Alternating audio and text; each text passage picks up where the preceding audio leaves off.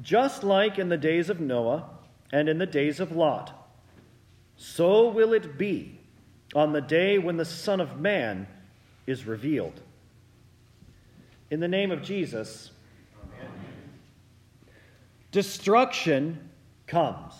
It comes suddenly, as Paul says. While they're saying peace and security, sudden destruction will come upon them like a woman going into labor, and they won't escape. Destruction comes upon the ungodly, the godless, people who don't believe in Jesus. And it's very sudden. In Noah's day, things were fine. And then the foundations of the deep burst forth, and the flood destroyed them all. Same thing with Lot. Sodom was there, and then it wasn't. Fire and sulfur rained from heaven and destroyed them all. They didn't expect it. Not because they're godless, bad people, but because they were wordless. They didn't listen to Noah, who was, as 2 Peter says, a preacher of righteousness. They didn't listen to Lot, whose righteous soul was tormented by their actions. 2 Peter tells us, Lot pleaded with them, "Don't do this." God destroys those who are wordless, whose actions despise preaching and his word.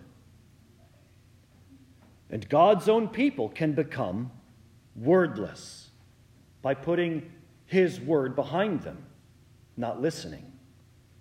To them, God swears in Amos 8, "The days are coming, declares the Lord, when I'll send a famine. It won't be food or water that's lacking, but hearing the words of the Lord. They'll search everywhere looking for the word of the Lord, but they won't find it." The wordless do, however, sometimes appear to have his word. They just don't put up with healthy doctrine. But having itching ears, Paul says, they pile up teachers to fit their personal desires. They turn away from listening to the truth and wander off into myths. They deny the main purpose of God's word. They preach and teach the word mainly as principles to be put into practice, to prove to yourself or to other people or even to God himself that you've truly made him Lord of your life. And yet Jesus says of the Scriptures, they testify about me. Or Paul says, Jews seek signs. That's what the Pharisees were doing today in the gospel. Paul then says, Gentiles seek wisdom. That is, a philosophy that's practical for daily living.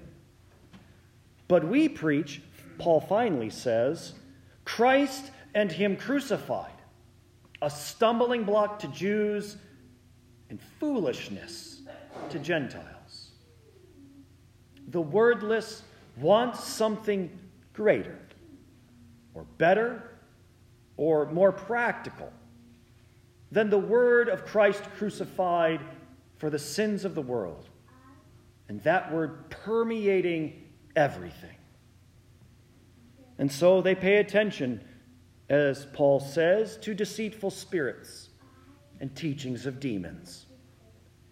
2 Peter says they follow false teachers who sneak in destructive heresies, even denying the master who bought them. These teachers bring upon themselves swift destruction, and many will follow after their sensuality. On their account, the way of truth is blasphemed. Or, as the Catechism says, they profane the name of God among us. The opposite of godless is godly.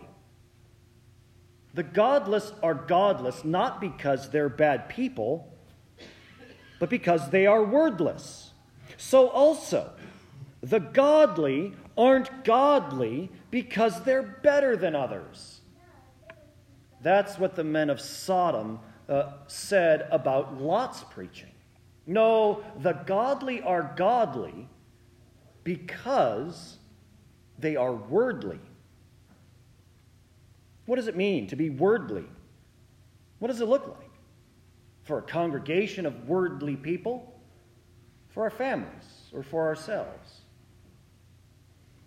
It's not just for pastors. Many people think you've got to become some massively powerful or well-trained Christian overnight. Do the little things. Start with the Apostles' Creed, the Lord's Prayer, the Ten Commandments. Pray them daily. Maybe a psalm, a chapter, even a page from a gospel or some other book of the Bible. The congregation in prayer is a helpful guide. Do as little or as much as you can right now. God will bless you. For the Holy Spirit is present in such reading, repetition, and meditation. He knows how he will use his word to bless you. And after months or years, you'll look back and say, wow, look at what he did. Look at what his word has made me today. It is all and always the same methods. Reading and praying. Asking the Spirit to help you retain and rightly believe and understand his word. And God has given each of us unique gifts. One body, many members, as Paul says.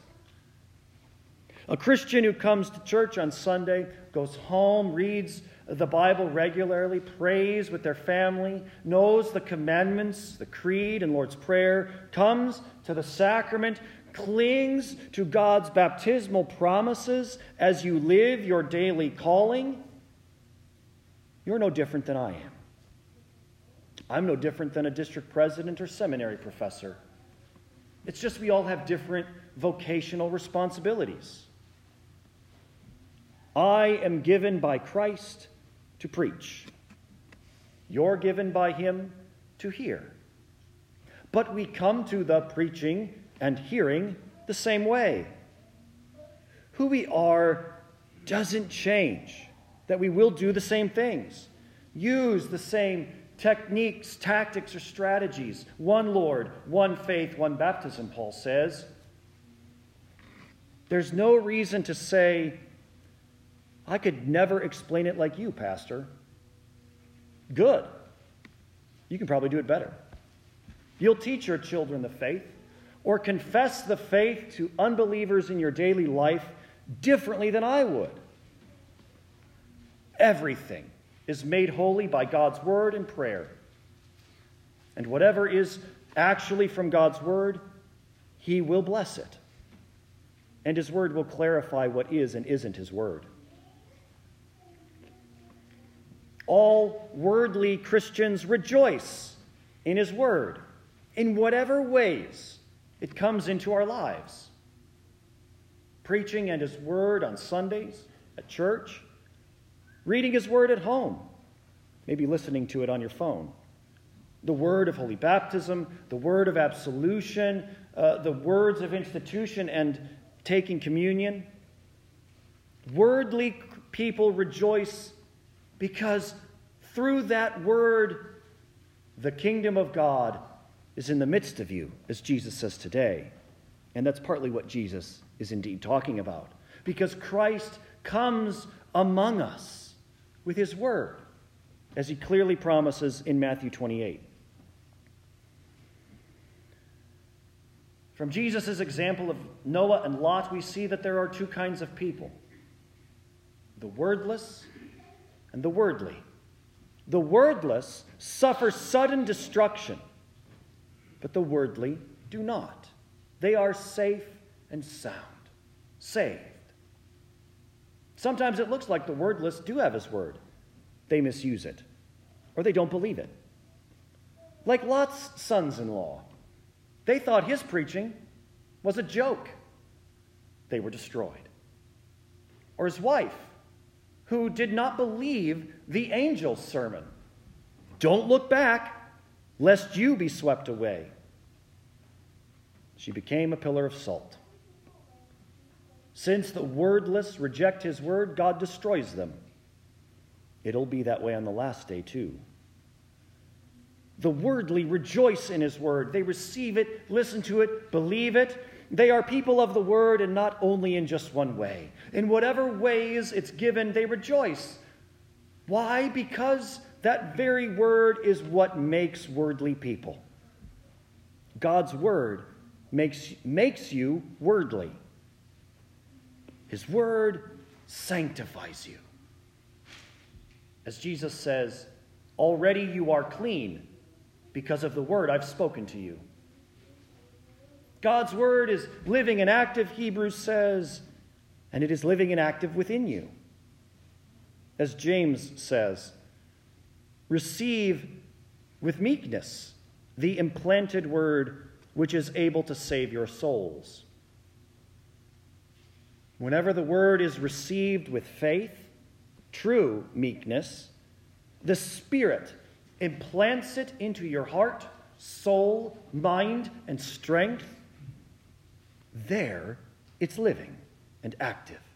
There, it sanctifies you, saves you. As the Lord promises in Ezekiel, I'll put my Spirit within you and cause you to walk in my statutes, guard my just decrees, and you'll do them. The wordless suffer sudden destruction, but the worldly are forever safe and sound. They're safe and sound by faith alone. The bare I did the thing won't save you. And yet, faith comes to reading God's word, to listening to gospel sermons, hearing the absolution, or taking communion like this. This word, this sacrament, will make me holy, will give me the forgiveness of my sins because Jesus promises it. Not because I've done anything, but because it does everything. It's the only thing that'll make me holy because Jesus makes me holy through it. It's the only chance I've got because Lord knows I'm never making myself holy. And Jesus' word, just as he promises, keeps you who have and trust his word safe and sound. It saves you. And yes, the last day is coming when the Son of Man is revealed. Christ will come to judge the living and the dead. And on that day, the wordless suffer sudden destruction, eternal hell. But the worldly are forever safe and sound. The wordless are judged by the words of their deeds, written in God's books. But the worldly, you will hear words, your name, read out from the book of life of the Lamb who was slain for you. Your name was written there from before the foundation of the world. And that's true and real is actually made yours right now through the Word. You can't get much more safe and sound than that. In the name of Jesus,